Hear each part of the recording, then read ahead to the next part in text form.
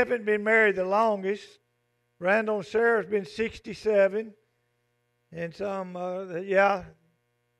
back here, the old man.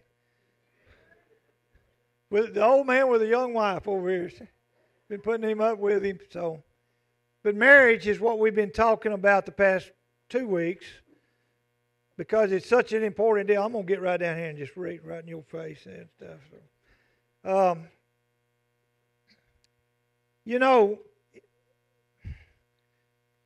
Marriage is one of those things that's real close to me that I think we're hurting so much in this world today. Because I grew up in a generation where I saw strong marriages and I saw people put up with a lot, but then I saw the breakdown of marriages too. Born in the 50s and growing up through the 60s and 70s, we begin to see a transition.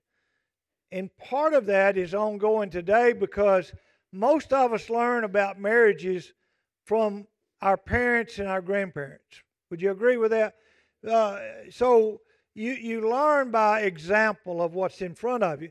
So as marriage began to break down, then that next generation, their example is not as good as the one before. And then the third generation is even worse because we begin to see marriages falling apart easier and easier every year. And I try to think, well, what was the reason behind it and stuff? And I guess some scientists could probably put a pencil on it.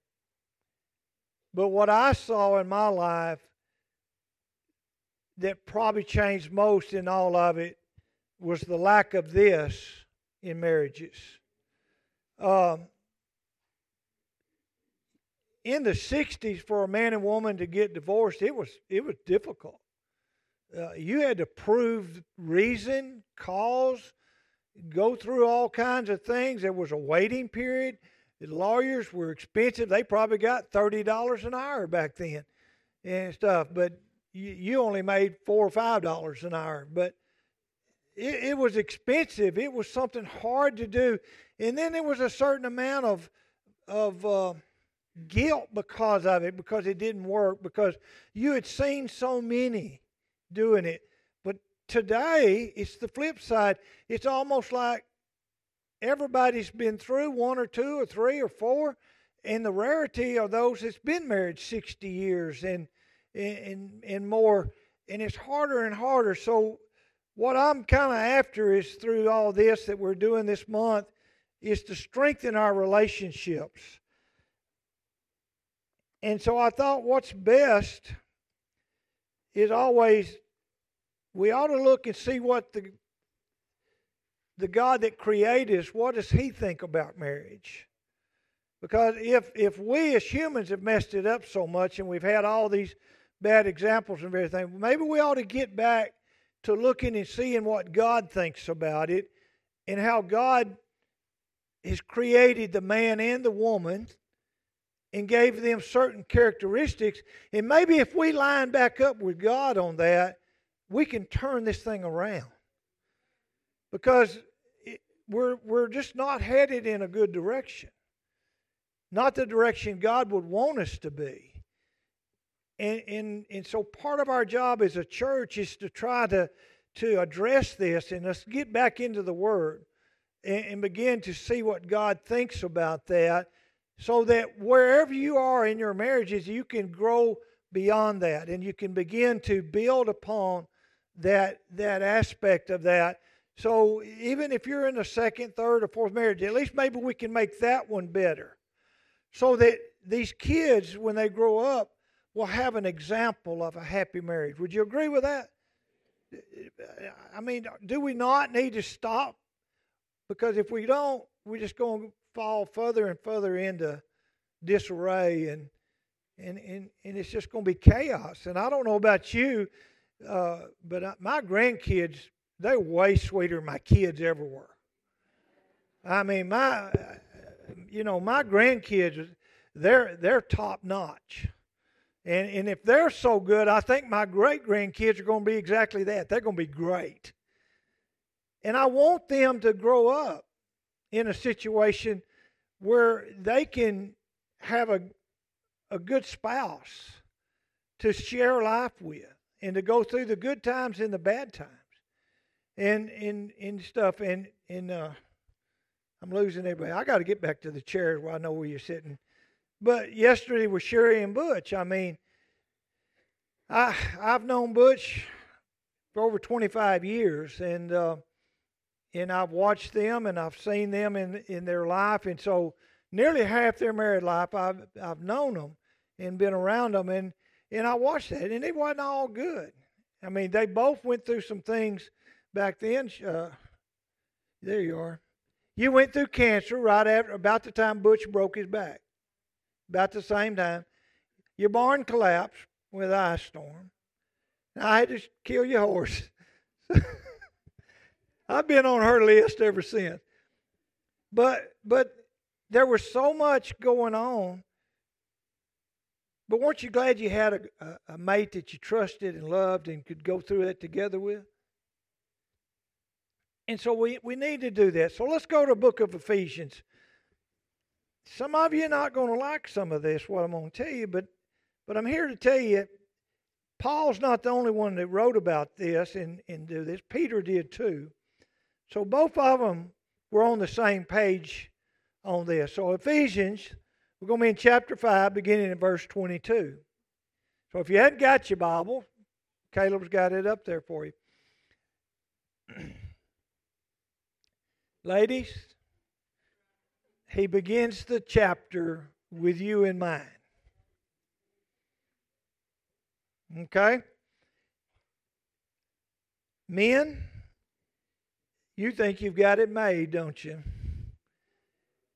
Wives, be subject to your own husbands as to the Lord. Uh-oh.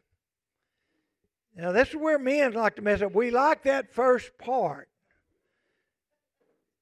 But we tend to want to overlook as to the Lord. And therefore, we think, wives, you need to be my slave and do whatever I tell you to do. That's not what God is telling you. But He is saying, women, you need to be surrendered over to your husband who's going to provide the leadership, because this goes all the way back to Genesis with Adam and Eve, and part of the curse of sinfulness, God told Eve, your desire will be towards your husband. So God's already created you and put you in that, partly because of the characteristics He's given to you. Because He's given you characteristics of compassion and love and mercy. And those type of carrying attitudes and characteristics cause you to make decisions more on the emotional side than the rational side. Because you tend to, your love and that compassion leads out. So when God gave you that, He has a purpose. He wanted to join you with a man so that the compassion, mercy, and grace enters into the family. So that it will work in a balance to offset the characteristics God's given the man, which was in that leadership, which we'll get to in a little bit. But He says right here, verse 23, He said, for the husband is the head of the wife, as Christ also is the head of the church. Now, my wife will tell you that I am the head of our family. But Barbara, what do you tell them?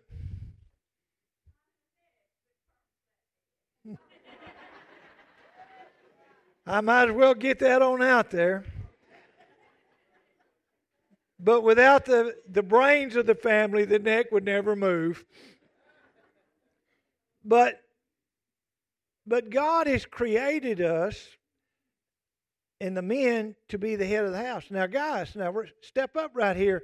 Head of the house doesn't mean you're the king and the wife's supposed to wait on you. It means you're supposed to make leadership decisions. You're supposed to be leading out in all aspects of the family. not shoving everything off to the wife.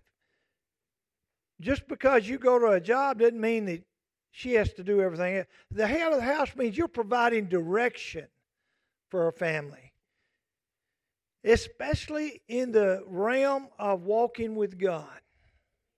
Okay? Too many times the men say, well, I'm going to lead and I'll do this and that. But when it comes to the kids going to church, well, you take them and go on, and I'm going to stay here and work on this. If you want your children to grow up knowing God, then guys, you've got to step out and be that head. Because they're watching you, especially your sons. And they're going to mimic what you do. So if you've got an excuse not to walk with God, don't be surprised one day if they look up and they've got one too. And mom's begging them and dragging them, and they're crying and screaming and saying, I want to stay with Daddy. And Dad, you drag them screaming saying, you're going with Daddy and we're going to church. So that you grow up knowing who the Lord is. So wives should be subject to the husbands, but it's easier for the wife to be subject to the husband when he is leading the household in the matters of the spiritual realm. Okay? It's a lot easier for the woman to do that, and that's what makes a lot of our marriages work so well, and for the wife to give in to that, because she knows that you're thinking in the spiritual realm and you're following what God's leading you to do. And I've drug Barbara all over the country. I've quit jobs, and we've done mission work. I went to seminary. I went to churches, and she always get on, you never ask them what you're going to pay. I said, I'm just going to trust God. She said, I want a number. I said, a number will be whatever it was.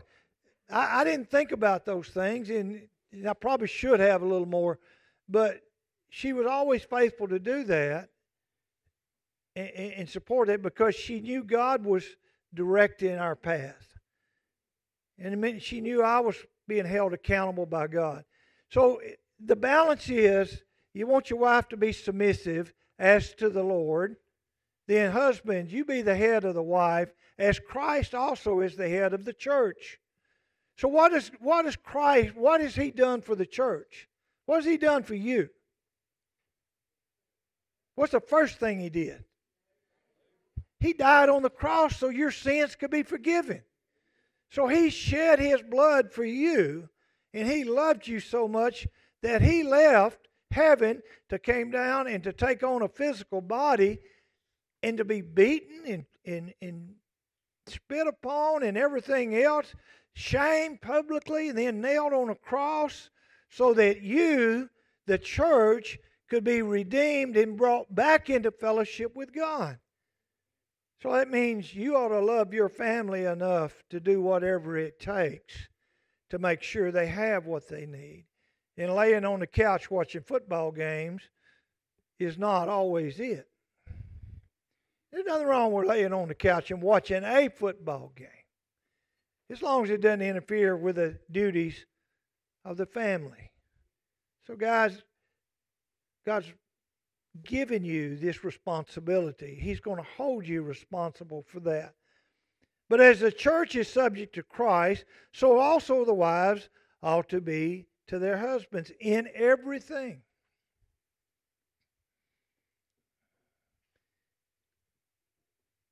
A lot of y'all have worked horses and stuff and been around. When you break a horse to ride or to work, do you take away his strength? You're not taking away his strength. He's going to be just as strong as he was when he was in the wild, if not stronger. But what he does is surrenders under your leadership so that you can take that horse or mule or whatever. I had to get John in here because he understands mules. But they have to come into that where you're guiding and directing them. And so, ladies, you're not giving up your strength. You're giving up that freedom that you had as a single individual to help the marriage, because you need both of you. But somebody's got to give up a little bit so the head can be there. So encourage the husband. Don't drag him back. Don't put him down. Because I've seen that with some women. The husband did everything wrong. You just can't do anything right. Well, first of all, you're discouraging him to be the head of the house.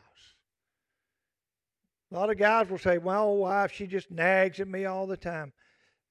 Sometimes it's deserved, sometimes it's not.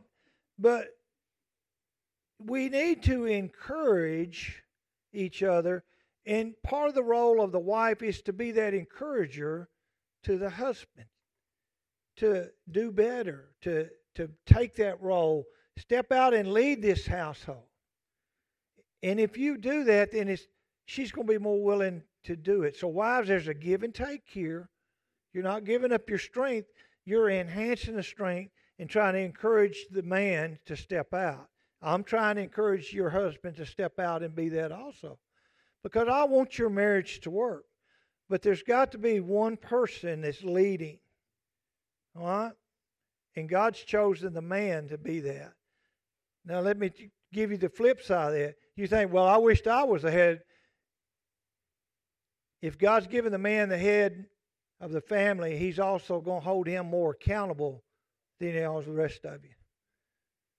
In other words, He's going to give an account for what he does or doesn't do when he stands before God. And if his children have gone astray because the man's failed in that responsibility, then God's not going to look at the wife. He's going to look at the husband. He's going to say, you messed up. You didn't do your role, and that's why this turned out this way. Well, what about her? He's going to remind you of this scripture. You're to be the head of the household, not her. She was supposed to bring the compassion, the love, and the mercy in there. She's supposed to bring that aspect to the family. You were supposed to provide the leadership. Because with more responsibility given, more accountability is held there. So we need to understand that as men, that God's going to do that. Verse 25, he says, husbands, love your wives as Christ also loved the church and gave himself up for her.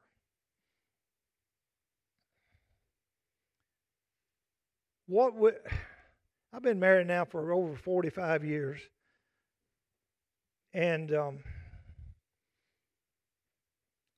I can't imagine anything that would keep me from trying to protect her. Because she's my wife. You mess with her, you mess with me. I've got one of her brothers I still have a hard time getting along with today because he got all over her one day.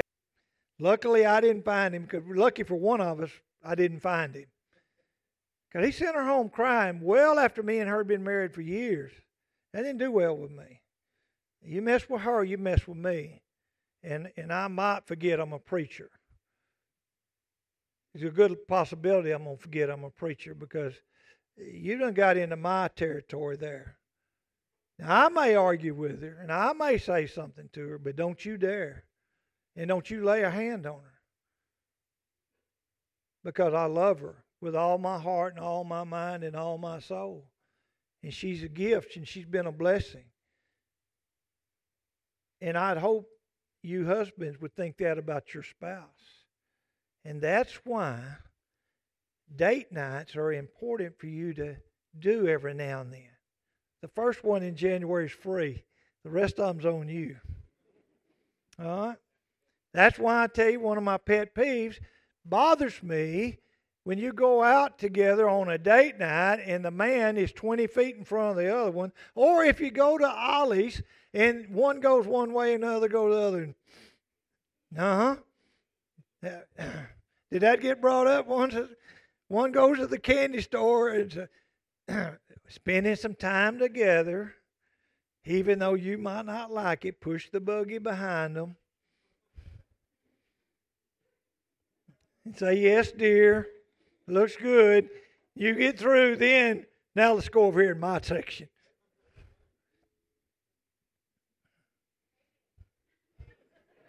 Thank you. Somebody was listening. But have you ever watched that? I mean, you go to to some big store or like Atwood's or something, and the guy, boy, he's going in there. My toy store is here, and his wife's dragging up the rear. Well, what if she fell or somebody kidnapped her? He wouldn't know it till he got through shopping. Guys, you want her to treat you like a king? Well, walk up there and hold her hand. Open the door for her. If you treat her like a queen, she's more apt to treat you like a king. You treat her like a stranger, she's going to treat you like one too. So, love your wife. What if Jesus treated you the way you treat your spouse? Huh?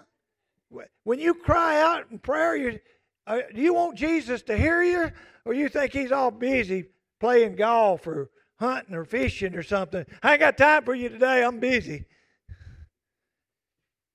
Man, when I go to the Lord in prayer, I'm wanting some attention right then. I need him to hear me because usually there's something I need to know. But the same way with the wife. You need to treat her with a little respect. You need to love her, and you need to show her that same compassion that Jesus shows you. Now that's what Paul wrote. Is that not true? Is that clear? Can y'all see that? Husband, love your wife just as Christ has also loved the church and gave himself for. Verse 26. So that he might sanctify her, having cleansed her by the washing of water and with the word. Because that's what he did for us. That's why I love that song, Washed by the Blood. I almost stopped Charles right there when we got through that and said, I want to preach on this. Let me tell you this with just a little interjection. Jesus Christ gave every drop of blood he had so that every sin that you had could be washed away. Every sin you've got, every sin you'll commit, he gave every drop of his blood so that could be happened. And all he asks of you is put your faith and trust in him. Believe that he did that for you and that he went to the grave and was buried and raised on the third day so that you could have everlasting life. That's what the Scripture says. He's washed you. He's atoned for you. He's paid the price. And then and Paul wrote in Romans 10:13, whoever calls on the name of the Lord shall be saved. Whoever, whatever you've done because of that blood. So that's what he's saying here. Guys, we need to have that same mindset by helping our wife, that same cleansing. We need to be there to help them and lead them and guide them and give them some direction. It's just a perfect example of what God's done for us and what his Son did for us, so we should bring into the family structure. Because you're created in God's image. The family was created in the image of God, and it's exactly how God looks at you as the church. You're not the church. You're his body. You're his family. You're his flesh. If you're going to live with him forever, it's not an individual. Although you'll have an individual body, you're not an individual. You're part of the kingdom. You're part of the kingdom. You're part of the family of God. By the spirit of adoption, you can cry, Abba, Father. You've been brought into the family. And that's what the family structure. We're just a miniature kingdom there, so that we can raise our children up in a place to respect their elders, their father, their mother, and to love them. And then when you do that, you're going to teach them how to be a better husband, a better mother, a better worker within the church. Oh, Quinn, she's just learning so much. Just time she's 12, she'll have her own band up here and she'll be directing it. Bashfulness is not in her vocabulary. But she's also very talented and very willing. And so are a lot of our other kids.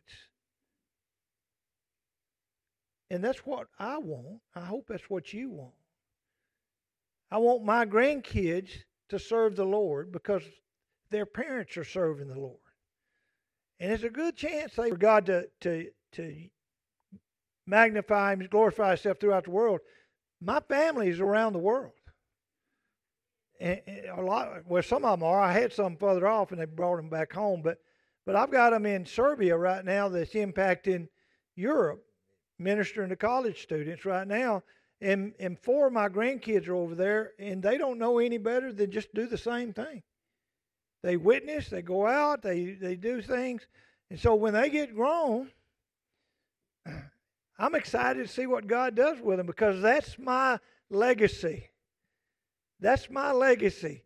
That when I die and leave this earth, what physical things I have will rot and corrode and stuff. But when I stand up there before the Lord and I look back, He's going to be showing me what my grandkids are doing. Look at them, winning people to the Lord, singing and praising and making a difference and teaching. And whatever they're doing it in the name of the Lord. Now, folks, that's one of the greatest things a guy could ever look at. But it means you have to start when they're little. You have to start when they're babies, teaching them, training them. You see that big ugly one back there on my left and stuff? He was 6 weeks old when he went on his first mission trip. He wasn't much help. But he was there. Cried and wailed and all that. But he went on a mission trip and he's been on 100 of them since. I wasn't about to miss a trip to minister just because he was born. Doctor let us take him home. I guess he can go somewhere else. It didn't hurt him. Got pictures of him in Oklahoma carrying a sawhorse, and the sawhorse was bigger than he was. But all my kids have been part of the ministry ever since I got saved. And it's been good for them and it's good for me. And I'm telling you, it'd be good for your kids. You get them involved in church and they will bless you.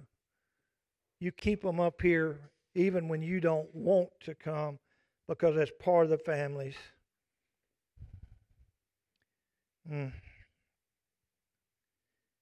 Verse 29, Caleb.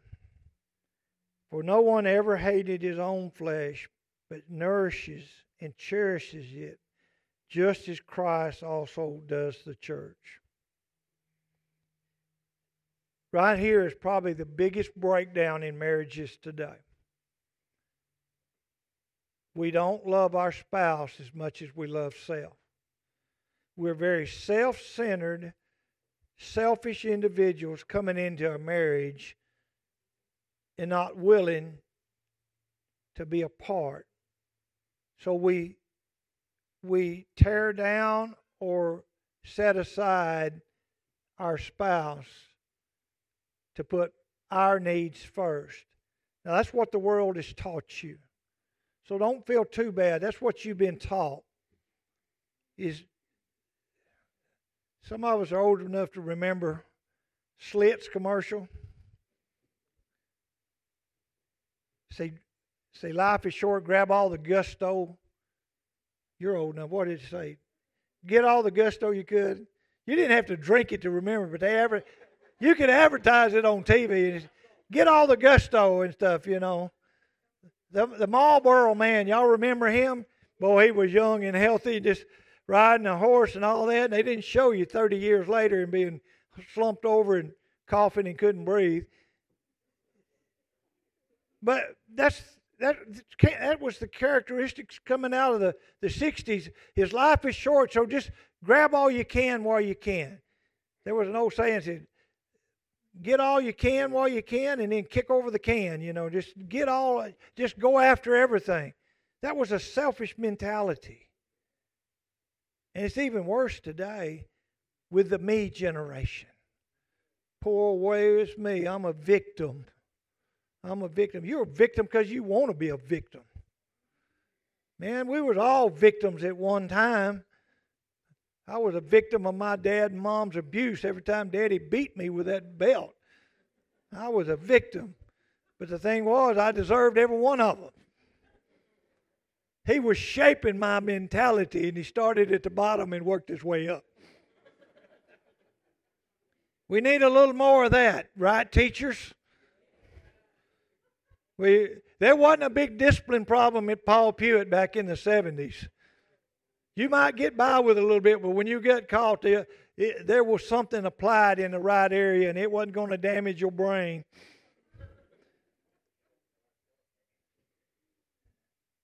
But we've thrown all that out, and we tell them, oh, poor woe is me. What'd your mama or daddy do wrong to you? And we're talking to 40-year-olds.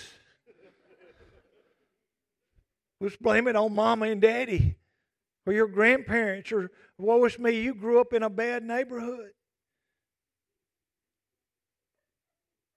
Naples was a bad neighborhood for us. We was all broke. One wealthy person moved in one time. He said, I can't stay here. You all poor folks. But you know what? We didn't know it. My mama would have a heart attack to see some of the blue jeans you people are wearing. She would jerk them off of you right there in that place and put an iron-on patch on it.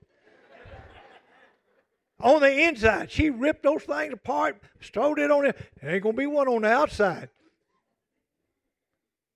Now we sell them for $100, you know.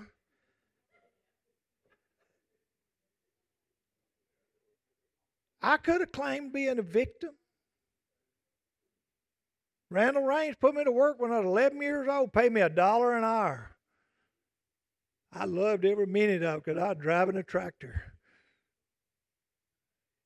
Folks, this me mentality is it's a lie straight from the pits of hell. Your life will be what you make it. I don't care how bad or how poor or how bad you are. You're going to do what you desire to do. If you want to be a victim, you choose to be a victim, and you'll be one the rest of your life. If you want to rise above it, you've got the capabilities. Trust in the Lord Jesus Christ, and He'll take you above it. But you got to make up your mind to get out of that. But that's why families are failing. We're selfish, self-centered, and we're forgetting God, and then we want to complain and whine and think the government's going to bail us out. Any of you know where the government gets its money? If you don't, look at your paycheck when you get that thing and they say deductions. You say, where did that? Who's getting these deductions? They are. Who's receiving those deductions? The ones that's sitting over there not doing anything, and they drawing that check.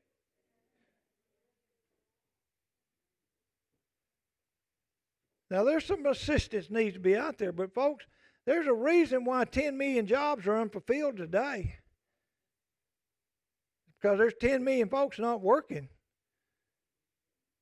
Boy, I know I stepped on a few toes in. Y'all know, if you're not doing one of them, you know somebody that is.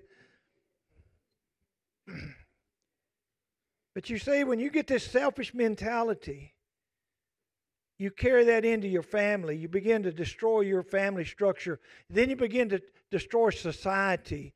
Then you destroy the next generation because they're going to do even more of that. And then they're going to cry this victim. That's the reason where we're at, because it started 50 years ago of moving downhill when we did one thing. We took God out of school. We took God out of society. We took God out of the family, and we quit doing things God's way. So the only cure for all this mess we've got is God's got to come back and be number one in your life. All right? That's the cure. That's going to solve America's problems when churches begin to be filled up like there. There's over 175 of you here. So we must be doing something right. You're wanting something. You're wanting something, and that something is you want to know more about Jesus Christ in your life, and you're going to find it right here. You may not always like it, but I promise you, if you apply it to your life, it will make a difference. And you'll begin to be victorious in lots of areas of your life. And you'll begin to move forward, and especially you young parents. We got a 3,000 square foot building over just waiting for kids. Caleb trained 10 or 12 workers yesterday because they want to invest in your children. I hope we get 10 or 12 more before the year's out so that we've got so many kids over there. I want to see some type of ministry there, and we're debating between a full-time daycare or starting out with maybe a 2-day daycare this fall so that we make a difference. Because we're going to try to put God back in the middle of these families. And when we do that here, it will change out here. When we change out there, it changes at school up there. Instead of having cops running around up there all the time, we never had a police officer at Paul Pewitt. And I promise you, there was a lot of guns and knives up there. A lot of them. In the back window. We didn't hide them. Door unlocked. Dare somebody to get my gun. I've been in many a fist fight up there, and only one time I ever had a knife pulled on me. Because he was a lowlife. The rest of us just fought it out and then got up and said, okay, it's over. But now we have to worry about 6-year-olds. This blows my mind, Ron. A 6-year-old brought a gun and then shot his teacher?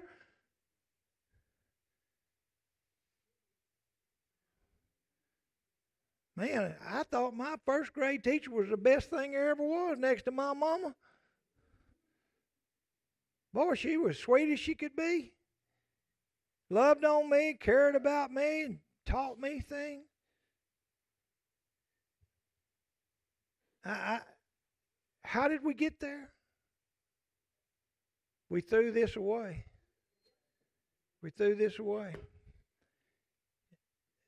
Y'all got to understand this about Satan. Satan doesn't move quickly. He understands he has time. So what he does, he tears down one generation just a little bit. Because he knows the next generation, if he takes this from this one, I can get a little more next time. And then I get on over and I really start pulling away a little more, because once I've started taking things away, I can get a bigger chunk. Because I'm getting them away from that rock solid relationship with God. And the further he gets you away, then all of a sudden you can't see the security in God. Then he can do whatever he wants to with you. He didn't. I mean, the things we see today would have never happened 50 years ago. They would have been unheard of. Unheard of. Criminals having more rights than the victims? Unheard of. But see, he's just took a little bit every year, every 10 years. Just take a little bit more and a little more. And that's why some of you are struggling in your marriage, is because we didn't stop it 50 years ago. We let it happen. So to a certain degree, you are a victim, but not after today, because I'm trying to tell you how to fix your marriage so that you can be married 60, 70 years. At least 50. You may not live to be 60, but get as much life out of that investment as you can. I don't know about you. I don't know about today, but I started buying her supper a long time ago. I've got a lot of money invested in her. I'm going to keep her. She was a cheap date. We'd go Taco Tico. I didn't know how lucky I had it. $5 bill, and we could eat like kings. Now she wants to go Taco Tico, and I don't. I said, well, I won't go. But you know what? We've had a good life. Because shortly after I got married, within 4 or 5 years, I got saved. And I'm going to tell you, that's what saved my marriage. Because if I hadn't got saved in 1982, my marriage probably would have went down the same path that a lot of yours has been down. But I got saved. Jesus became number one in my life. He became number one in my family's life. And because of him, my marriage has survived. Because he changed this old heart. He changed this old mind.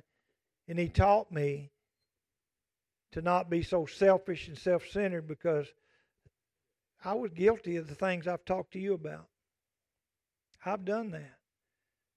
Work, work, work. If my wife and kids want to see me, when I wasn't working at the coal mine, I'd be out somewhere brush hogging. They would have to come see me where I was at.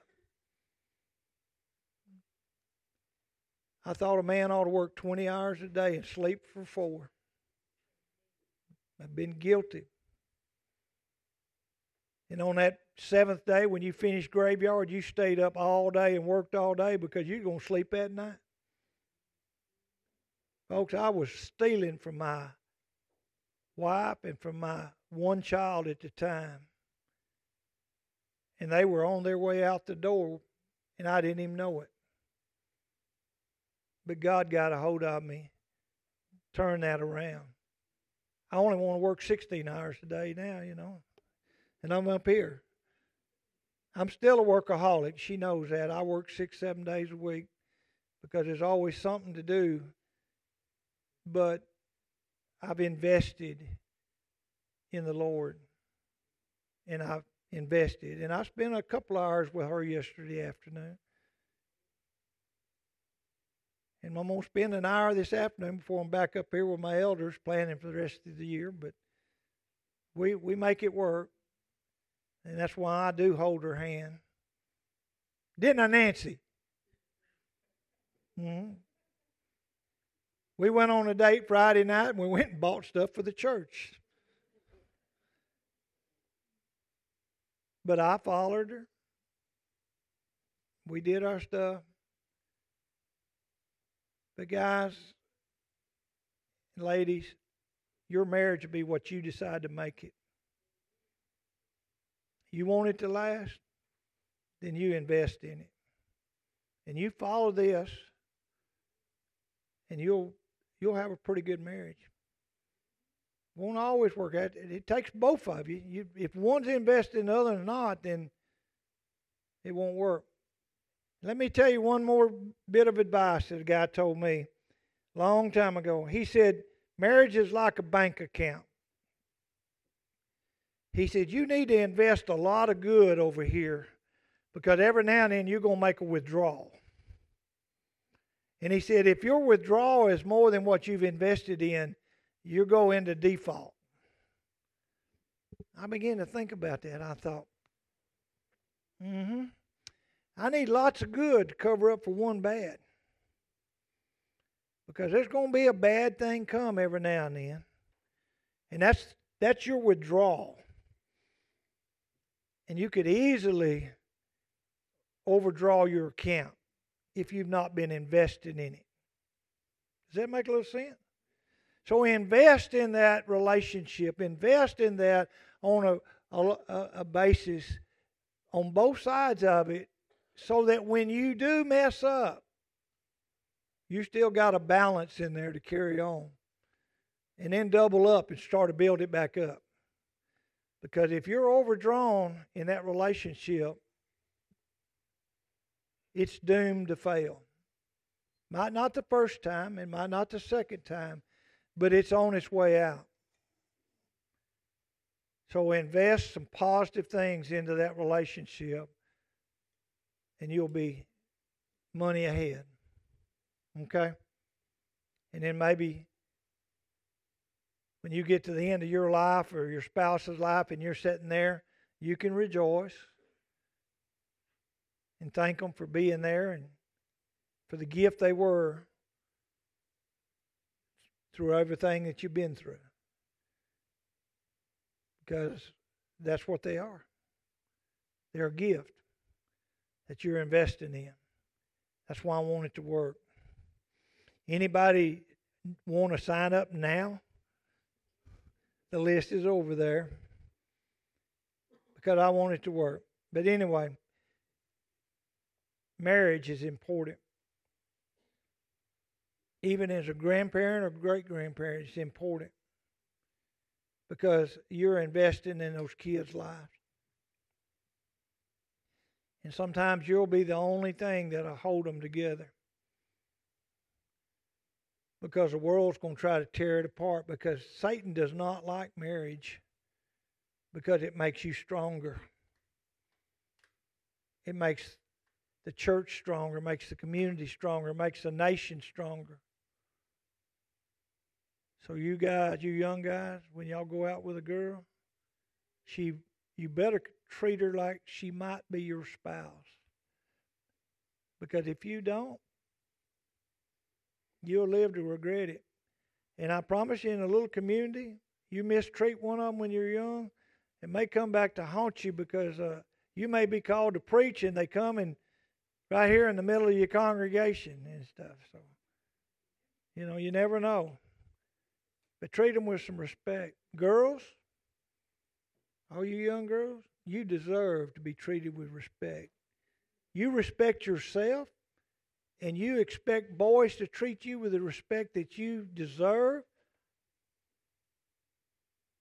And if they ever say, "If you love me," then get out of the car and go home right then.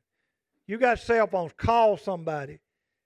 Because if love does not have stipulations, okay? If you love me, you can fill in the blank on that. But if you love me, no. If you love me, you will listen to me and be a part. It doesn't mean you do something. Love is a sharing deal, and that's a part of it. Okay? Father, we thank you for the love that you have, which is a pure and holy love. A love that the only way we can understand it is by knowing who you are, reading your word, and seeing how you've shown that love throughout your scriptures. And I pray that would be the kind of love we would have for each other as a husband and wife. And then that love would flow through us, a love that's patient, pure, holy,